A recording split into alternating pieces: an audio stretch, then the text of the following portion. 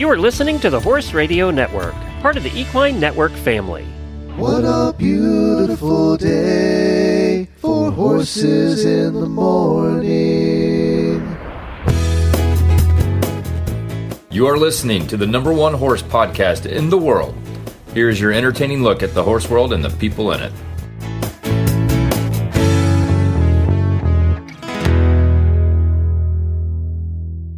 I'm Ruby Tevis. And I'm Jan Westmark, and you are listening to the special monthly Sidelines Magazine episode of Horses in the Morning on the Horse Radio Network for January 5th, episode 3093.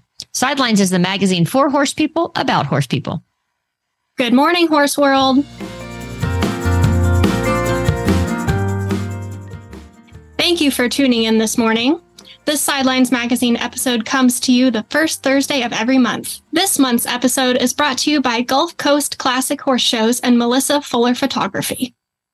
Hi, Ruby. I'm so excited that you are filling in for Brittany today.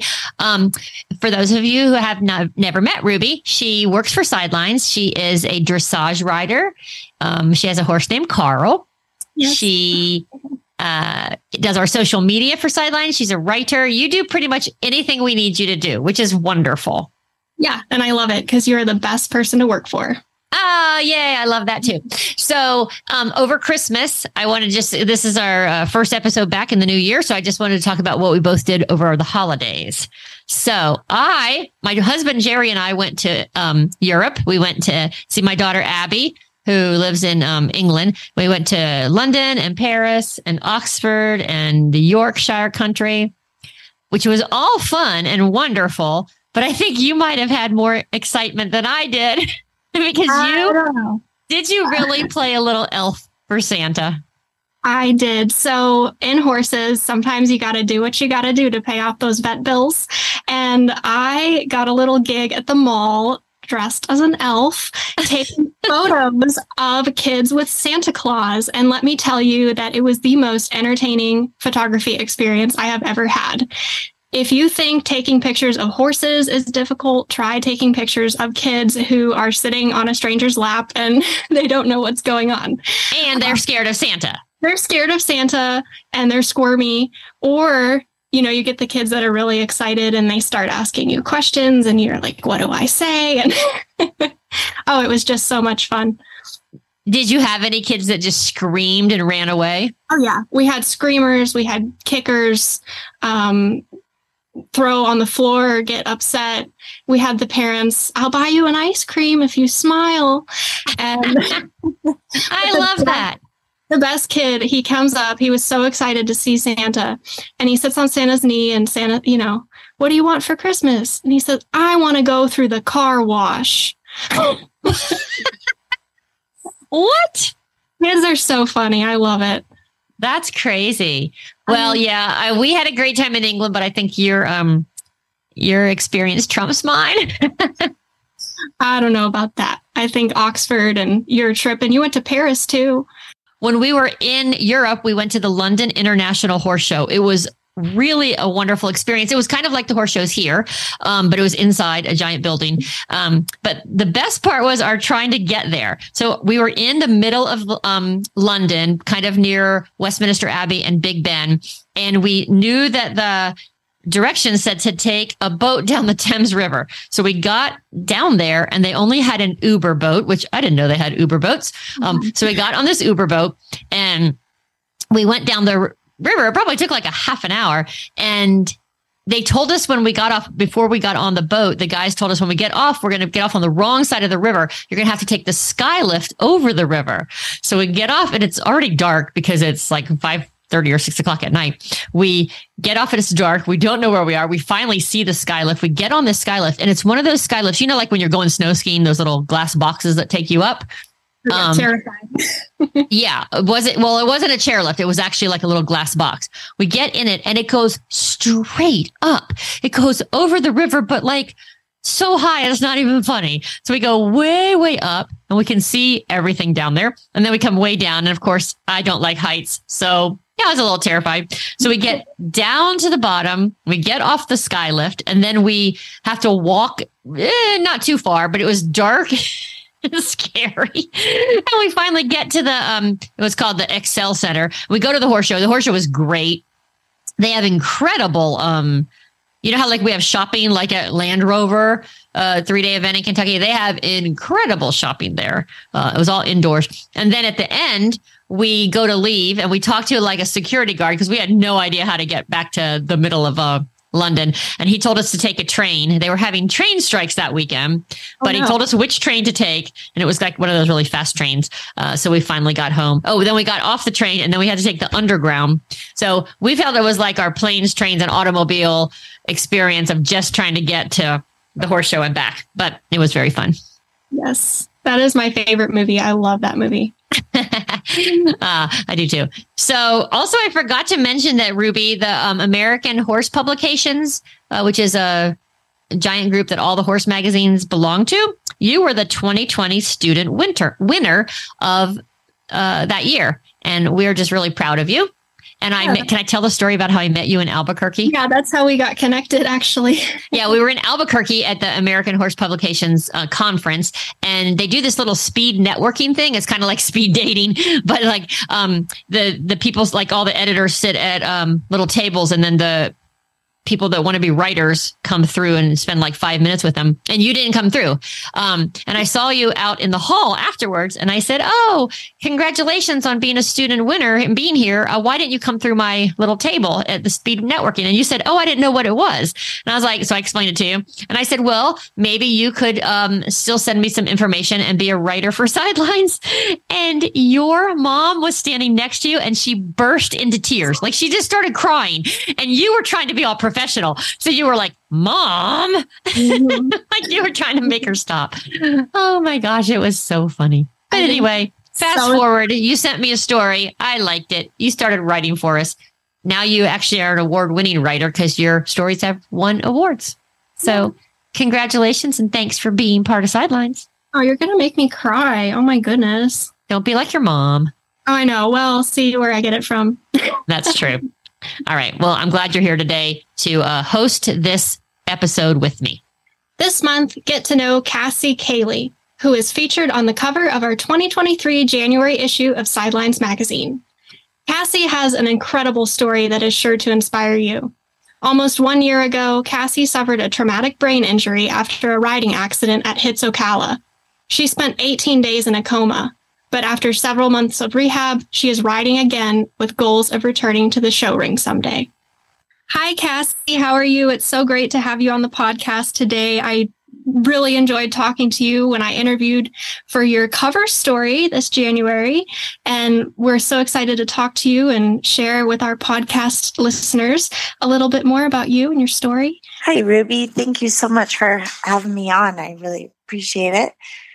And the story was great, so I really appreciate you writing it and telling it with such, but it was really nice to see. So thank you.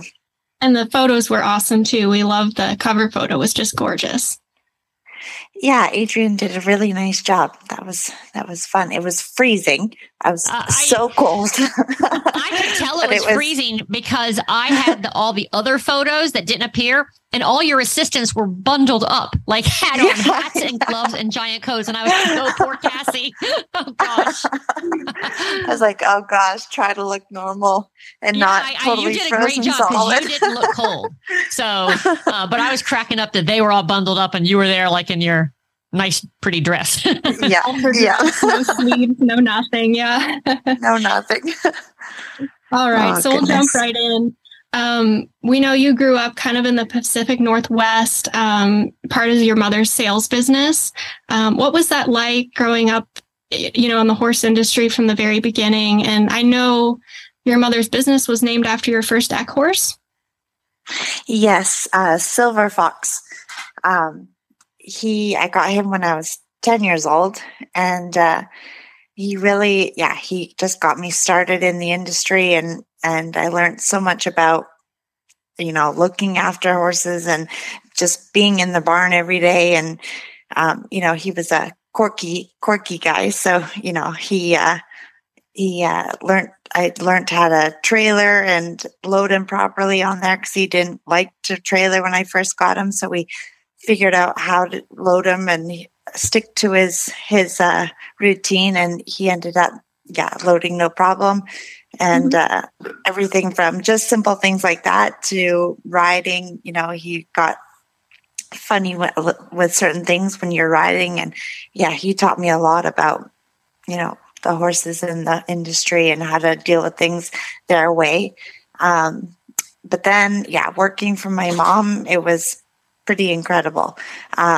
She had a pretty big business. There was usually customers every day out to try horses, and I learned and met so many people that came in to try horses for sale, and I got to ride and kind of be right in there with all the action. And a few of them, trained me and taught me some lessons while they were there, and it was just incredible to learn from so many people and meet so many people. So it's definitely not something I would ever want to trade. It was an amazing childhood, really. I got to spend lots of time with my mom, and I think we were pretty close right from the get-go because of that. So it was nice. Absolutely. And I know you had success in your junior career in the equitation ring, and you actually made it to the Maclay finals, which I believe that year was still in New York.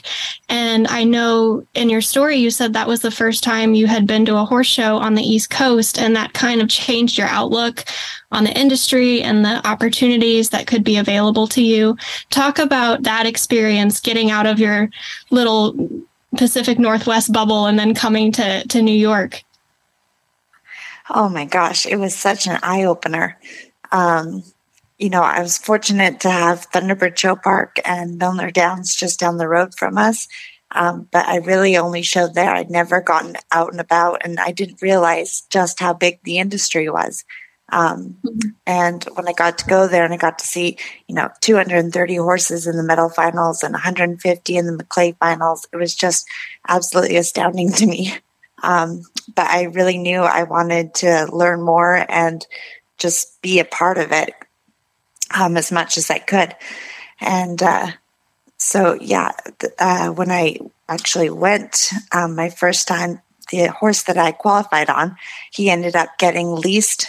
And so I didn't have a horse right after the Maclay finals.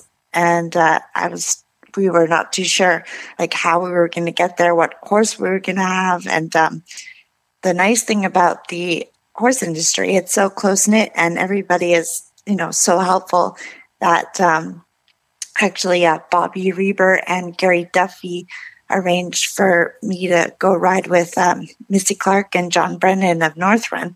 And I got to go and ride a horse for them and just experience that side of it. And then actually there's where I met Jim Hagman. And I spent my last junior year with Jim Hagman after that. And that was the most amazing moment. I could really, even today, he's still a big part of my life and really someone that I look up to. So that it's nice to, from, early on, I got to meet so many people and they led me to people in my life that really had such an influence. So it's nice to see how the industry can work together like that. Certainly. And from there, I know you got connected with Emil at Redfield Farms in New Jersey and also Ocala. You had a stellar career. You became kind of the head rider, did the Grand Prix. This was something that was new to you. You'd only kind of done the hunters and equitation before, got into the Grand Prix jumper ring. And then in January of 2022, you had an accident. You call it a blip in your memory.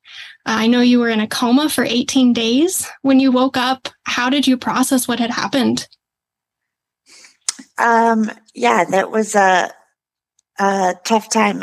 I remember waking up, my memories are a little bit fuzzy there, but I remember the first memory I have was my mom was there and I had asked her what happened, what was going on.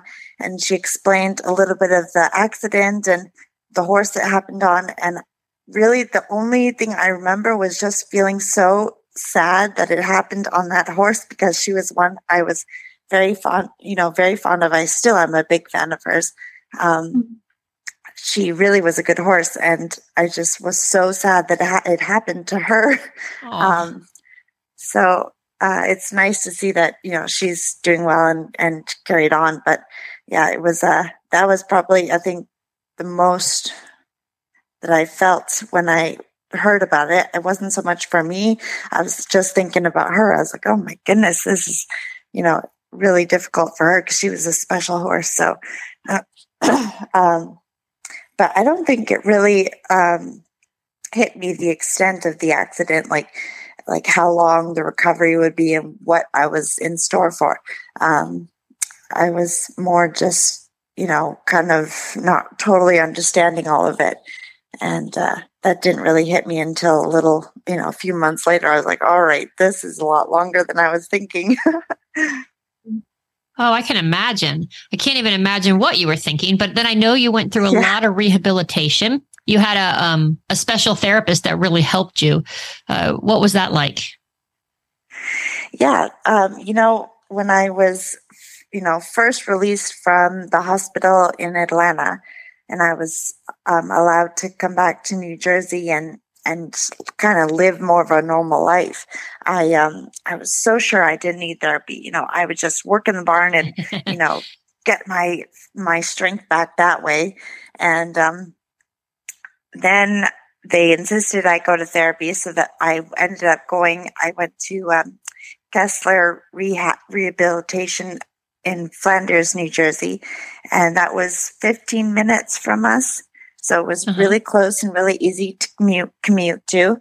And there I met my physical therapist, Peter, and he, I really thought it would be more of the, learning how to, stand up and walk and just kind of the almost like gym exercises, like work on the strength and lift the weights. And I was just like, I don't want to do that, And so it was so nice that Peter actually found ways to use the gym equipment to simulate getting back on a horse. And there was more and more exercises that kind of simulated being back in the barn and things I had to do. So it was easy to resonate with them. And really, I think the reason why I was able to ride as soon as I was because Pete had set up, like the bolster between the chairs, and I had to sit on it and keep my feet off the ground and hold my balance and lean over and do a lot of things that would simulate being back on a horse. And that gave me the confidence to then, think about getting back on. And actually, the hardest part I thought about getting back on was getting on and off. I thought, with the exercises we were doing, I was like, I think I can hold my balance once I'm on, but getting on and off was going to be something I was going to struggle with. Like, I didn't know how I was going to do that. And so actually, my mom gave me the idea, and she came in and we were teaching Pete how to give me a leg up. And we did that, I think, 3 or 4 sessions where, he would leg me up and I have to swing my leg over and then go back down and hold my balance and, use the muscles in my arm to, hold myself up. And a few sessions of doing that. And I was like, okay, I think I can get on. And so, I was able to get on. And luckily, once I was on, I was able to hold my balance, and it was pretty amazing. So I'm definitely grateful to him and how he was able to help me. And we're still, we talk and we're still friends. So it's nice to have someone like that in my life and help me through this, this process. So. Yeah, you had mentioned how your rehabilitation group kind of became like family to you because you'd see them so many times a week. And our listeners, and maybe Jan might not even know this, but when I interviewed you for the story, that was your last day of rehab. And I could really hear the emotion in your voice talking about saying goodbye to them since it had been several months going there.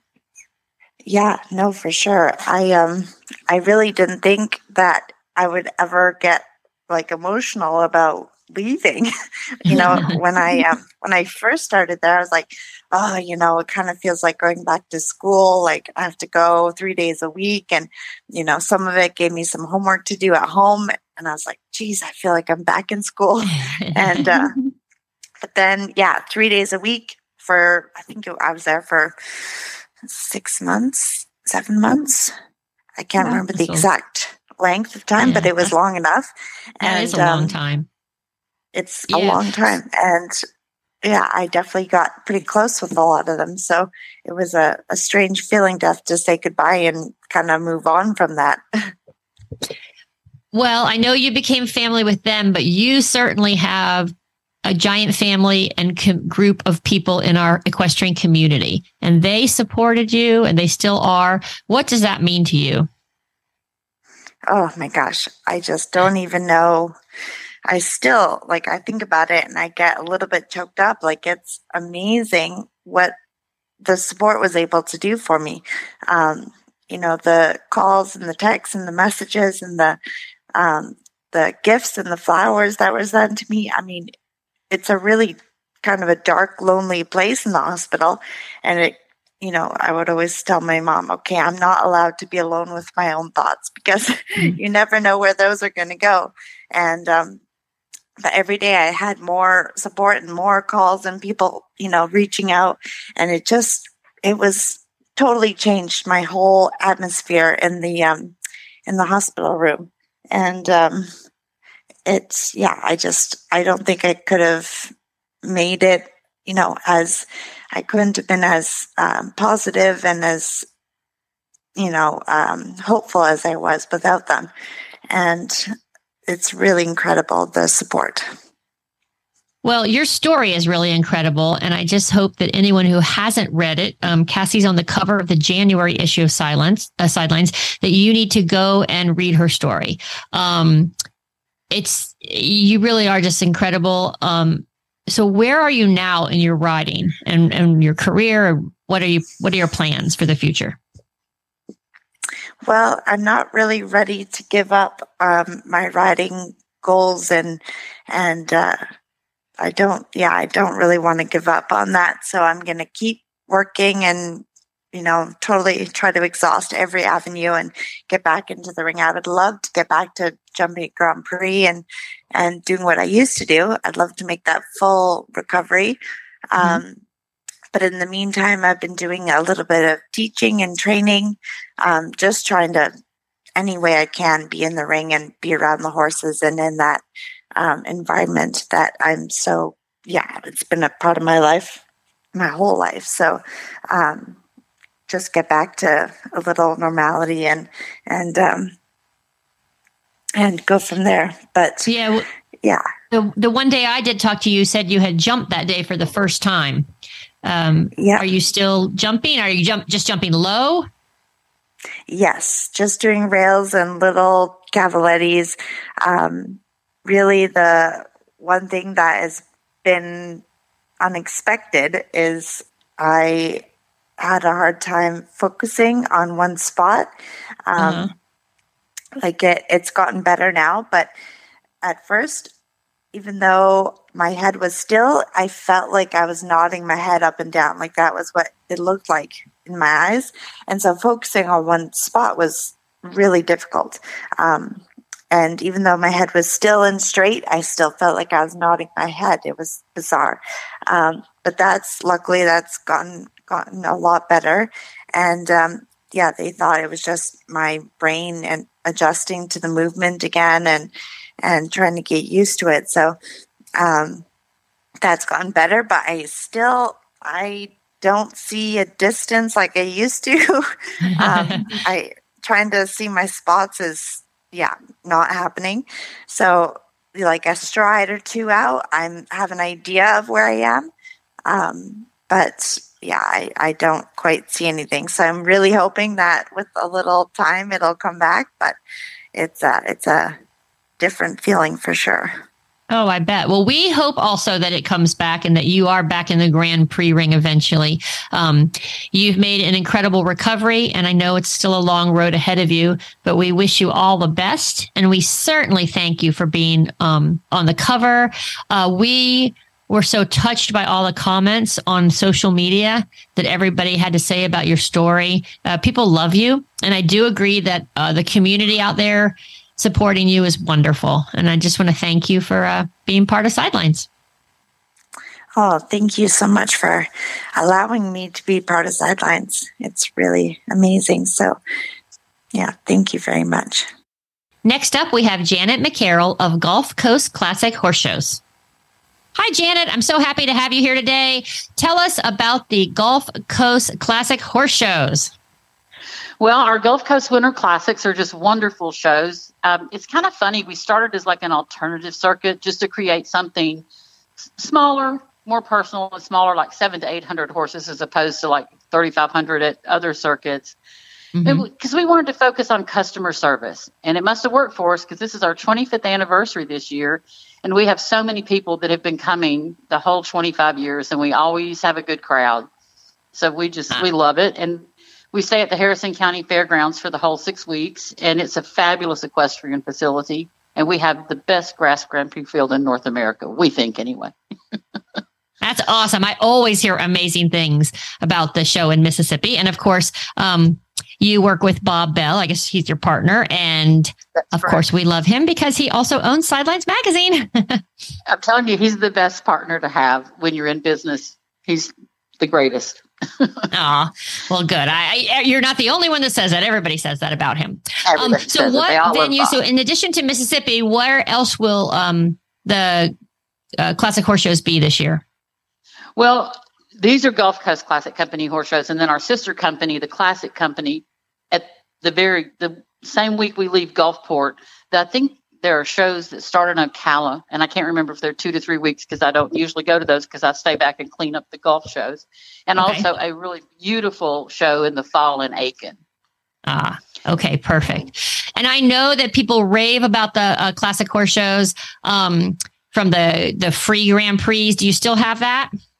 We do. We love our free Grand Prix. It's a Grand Prix deal. So the deal is if you pay and if you enter and pay your entry fee for the welcome, you get the Grand Prix for free.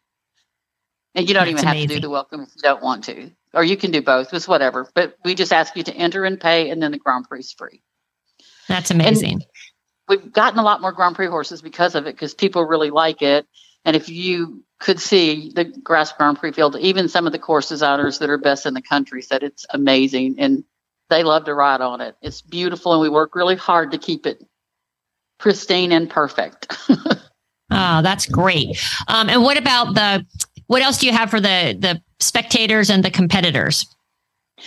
Well, for the competitors, we have all kinds of things. I mean, obviously, I believe we have really nice horse shows.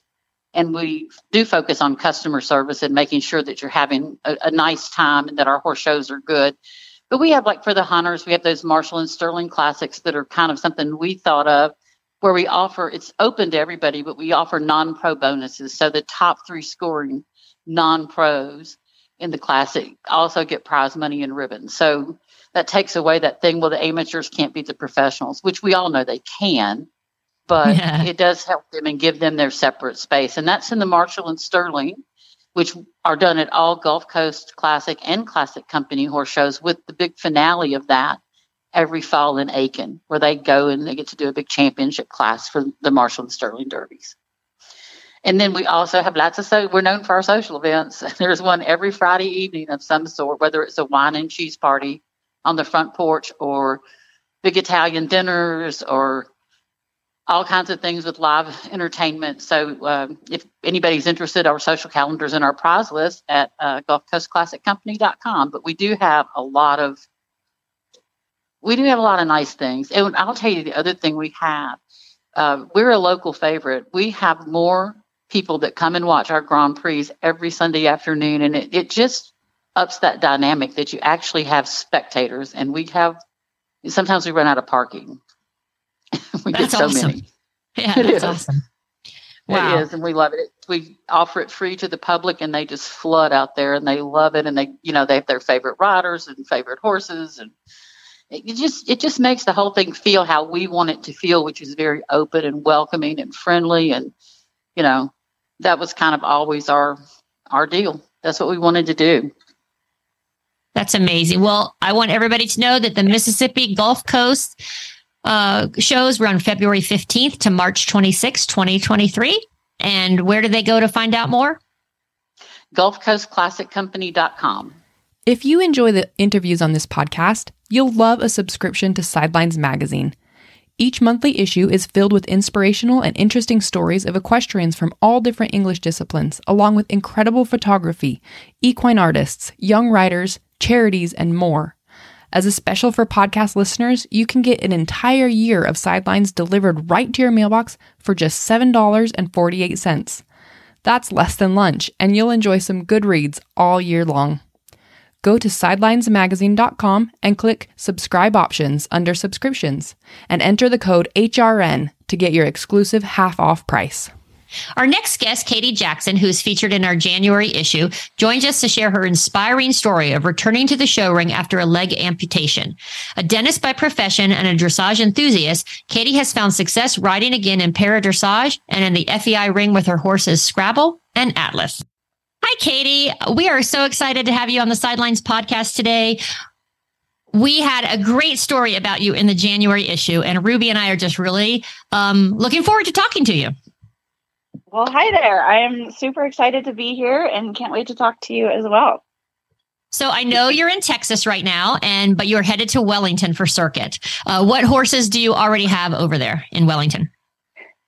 So I have both Scrabble, who's my 16-year-old FEI horse, and Atlas, who is he 12 this year? I'm losing track of time, but and he is hopefully going to be my para horse. So I've got both of them there, and looking forward to a fun season. I can't believe it's the beginning of January. Here we go. I know. Now, did we have both of those horses in the pictures that are in the story? Yes. So both of those are the boys that are in the pictures. So the darker brown, really tall one with the little snip on his nose is Atlas, and then the solid bay is Scrabble. Okay, well, everybody needs to go get the January issue and look for Katie's photos, because they're not only stunning. Christy Schulten from Texas took them, our Sidelines photographer. But your horses are just beautiful. So Katie, It seems like you've been drawn to horses since childhood. Tell us how your passion for horses and specifically dressage all developed. Yeah, I definitely have had the horse bug as long back as I can remember. It skipped my parents. I think it skipped a generation, but both of my granddads were farmers. So I grew up hearing about stories about farming and plowing the fields with the horses in Nebraska. And my other granddad had a dairy farm in Wisconsin. So horses were a huge part of their lives and livelihoods, really. And so I think it skipped a generation and hit me hard, because if there was a horse on TV, if there was a horse in a field, I wanted to go meet that horse or watch it on the TV. So I've had the horse bug forever. And I think it finally, with begging and pleading, I finally got to get a riding lesson for my 6th birthday. And then from there, it was all over. So my granddad did get me my first mini horse. Actually, we dabbled with it. He started, thinking starting small, but it quickly went to one that I could ride, and from there a little bit bigger one. And that second pony was my introduction to dressage. For better or worse, she was the chestnut mare and a pony, so all three. And she decided when we were done with our ride and would quickly take me out of the arena and back to the barn. So a family friend came to my aid, and she was a dressage rider, and that was kind of how I got introduced to the sport. When you said when the horse bug hits you, that's about all that there's nothing you can do about it. And I think probably all the listeners can relate to that also, because I think it's true. Happened for me and Ruby.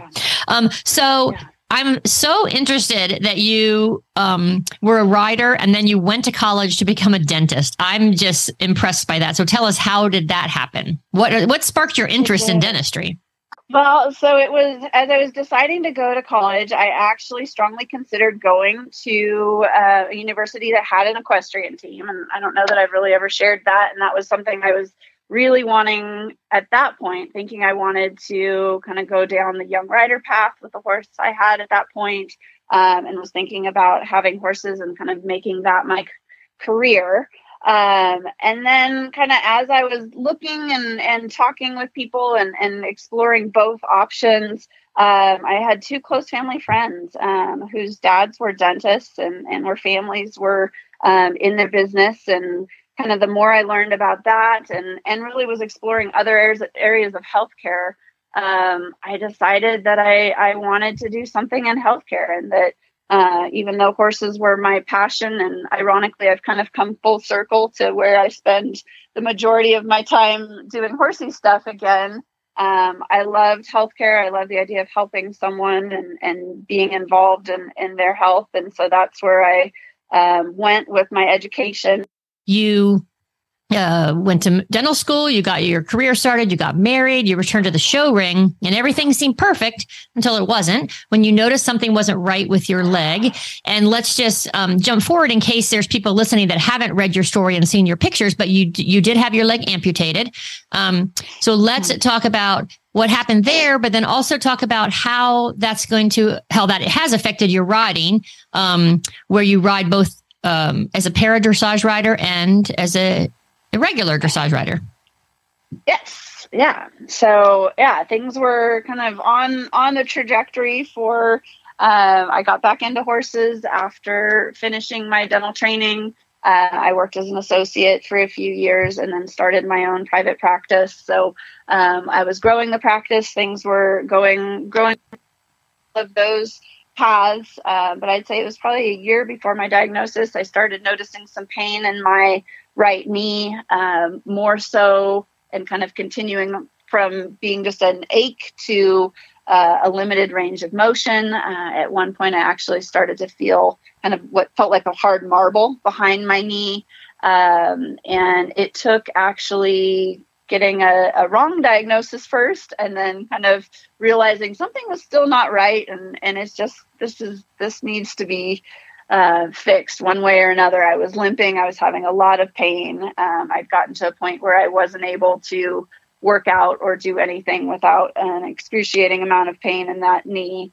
So went for a second opinion, and that's when we found the cancer in a tumor that was behind my right knee. So the amputation took place in 2015 in August. And from there, things kind of literally, I felt like my world got turned upside down, and I was just kind of grasping at things to try to find a new sense of normal and a new sense of who I was, and learn, where I was with this current body that I now needed to figure out how to walk again. And for me, most important, how to ride again. And that's where, it's evolved into getting back in the saddle and challenging myself and my body to ride again as an amputee. I think it was a huge help to know, be familiar in the saddle and know what I did about dressage before that.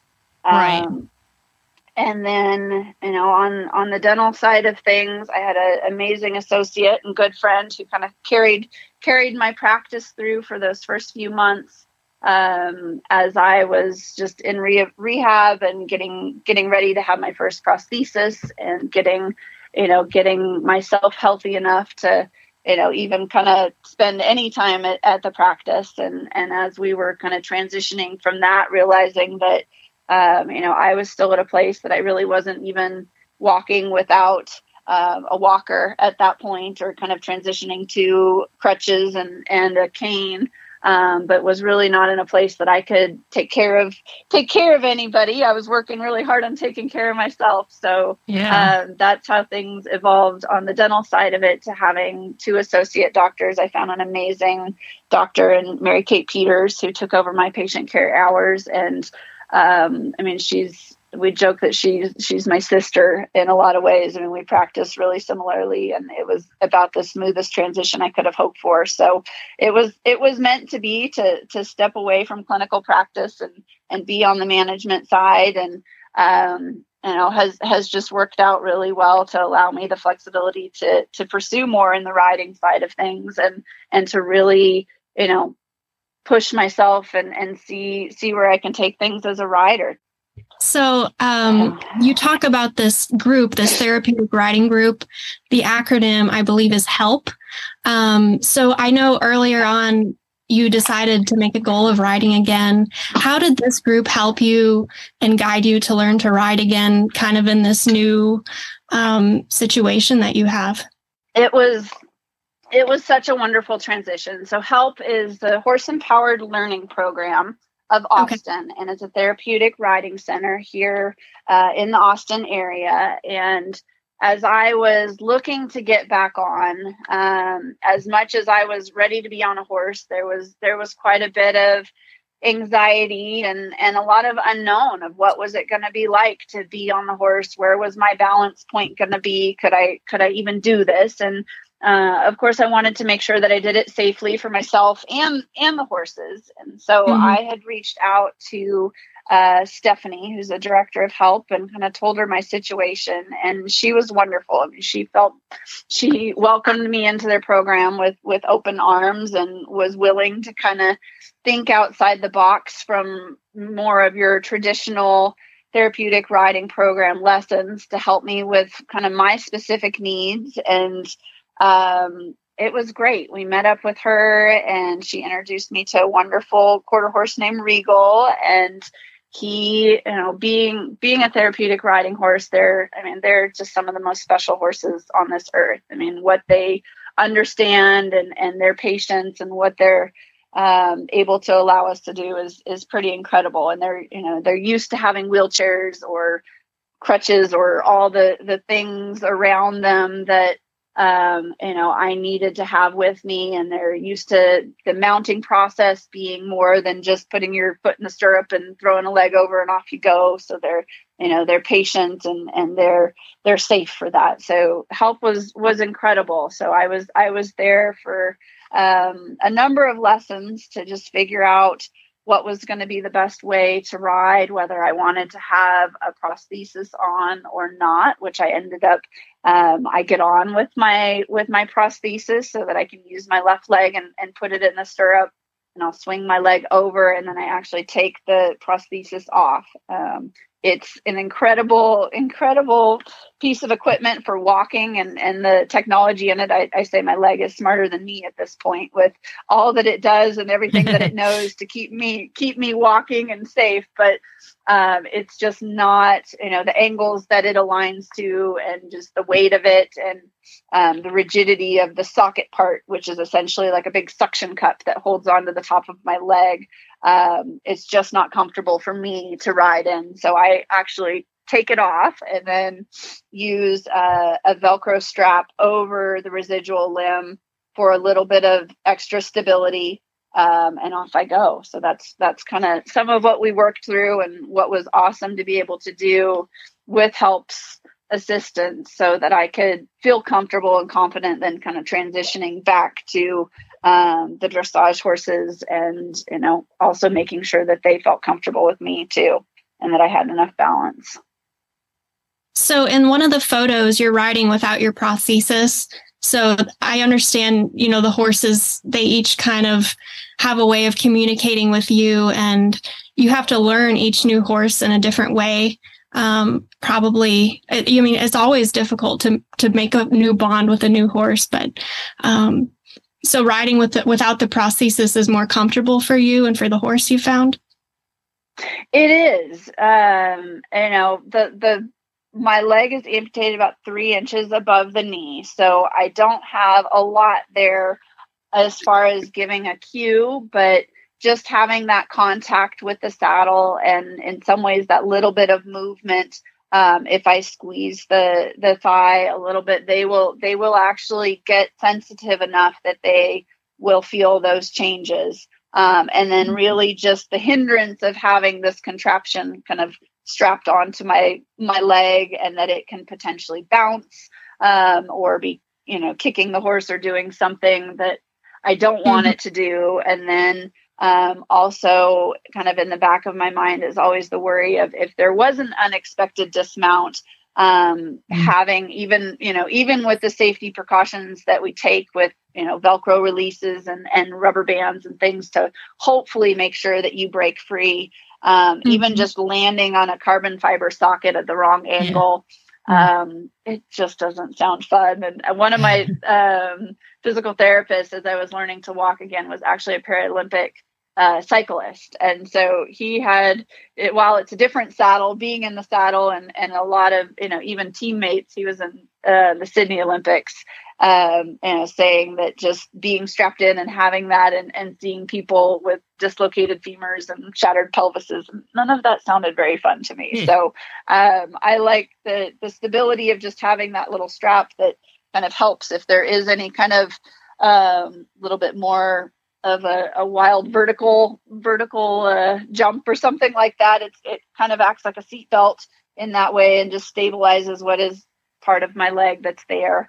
And then I've kind of been able to find my balance in my seat, and the horses are amazing and that how they will come to understand. And it's, they kind of have to learn a new language for the same, it's the same movements, but a little different aids in some ways because they're not supported by that right leg or, what would be the right leg supporting for a half pass or a canter depart or a flying change. It's not there. So they do have to have that patience and willingness to say, okay, I'm going to try. Is that what you want? Is that what you want?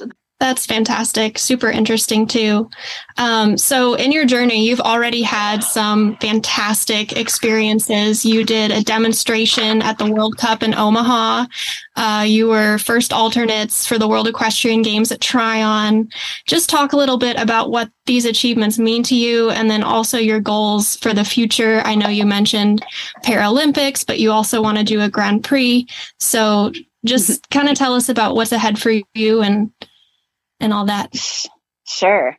And obviously being a part of the teams and having an experience like getting to perform at the World Cup, when you're in the moment and when you're there, it's a huge honor and just an incredible experience. I've learned so much just being able to travel and go through the motions and, get to be in an amazing arena with the big Jumbotron like they had in Omaha and be warming up in the same arena with some of our, just top riders of the world. It was in and of itself, just amazing memories and an incredible opportunity. And, kind of reflecting back on it as much as it's about the experience itself, the journey and getting there and everybody that I've met and all of the people and the horses that have come into my life, that have taken me to these places and to where I'm at now. That to me, I think is what means the most at this point. And even as that kind of where I've come as a person, and how I've just grown as a rider and a person through those experiences and through challenging myself and through the ups and downs. As much as those achievements are, the highlights, as we all know, horses can be tough at times too. And they definitely mold us and make us tougher in lots of ways to deal with the challenges that we all face. So it's been an incredible journey and I'm excited for what the future holds too. Yeah. You mentioned I've got some pretty lofty goals. So still gonna, be reaching towards the Paralympics. When that comes into my world, I'm going to be excited for it, just kind of waiting for the right timing with the right horse and all of that to come along. I'm excited to, get back into the paraequestrian competition, hopefully this season with Atlas and kind of see where he takes me. And then, I'm learning so much from Scrabble too. And it's been an amazing challenge and an amazingly humbling challenge too, to be learning to ride and compete at the FEI. And if I could do a Grand Prix at some point, that would be icing on the cake. So just, pretty excited for the future and where it takes me with my riding. And personally too, I've got some fun things on the horizon. We're building a barn and going to be coming back so I can do some of my training back in Texas for part of the year. So that's kind of on my short term goal. And then just looking forward to really challenging myself as a rider and as a person to kind of be the best I can be at both. That's fantastic. Well, we certainly look forward to seeing your success in the future, and especially this upcoming season. We hope to see your name at the top of those leaderboards. That's for sure. Oh, thank you. Thank you so much. Well, y'all's support, and thank you again for having me as part of Sidelines Magazine. And I hope your readers enjoy the story, and I hope everybody's enjoyed getting to listen to our talk today. If you are looking for beautiful and timeless photos of your family, horses, and dogs to cherish forever, then Melissa Fuller Photography is the perfect photographer for you. Melissa's photos are bright, fun, and natural, and Melissa loves connecting with her clients during photo shoots, explaining what will happen during the photo shoot, and even educating her clients on photography. Call Melissa Fuller now at 772-215-8682 to schedule a private photography session in Wellington or Ocala, Florida. Melissa is also available to travel to your location. Melissa Fuller Photography can be found at Instagram at MS Fuller Photography or on her website at msfullerphotography.com, or call her at 772-215-8682. Ruby, I want to thank you for hosting this with me today. I don't know about you, but I was very inspired by Cassie and Katie. Absolutely. They're just incredible people to have in our industry and lights to look up to. The challenges they've faced are unbelievable, but to see their triumph out of that is just very inspiring, and it'll be sure to put a smile on your face. I agree. Sidelines can be found at sidelinesmagazine.com, where you can subscribe to the Sidelines Scoop and get every new issue in your email for free. Find the link to today's guest and the show notes at horsesinthemorning.com. You can follow Horses in the Morning on Facebook. Just search for Horses in the Morning. And you can have all of the Horse Radio Network shows with you wherever you go with our free app for iPhone and Android. Go to your app store and search Horse Radio Network. Thanks to our sponsors, Gulf Coast Classic Horse Shows and Melissa Fuller Photography. We'll see you on the sidelines.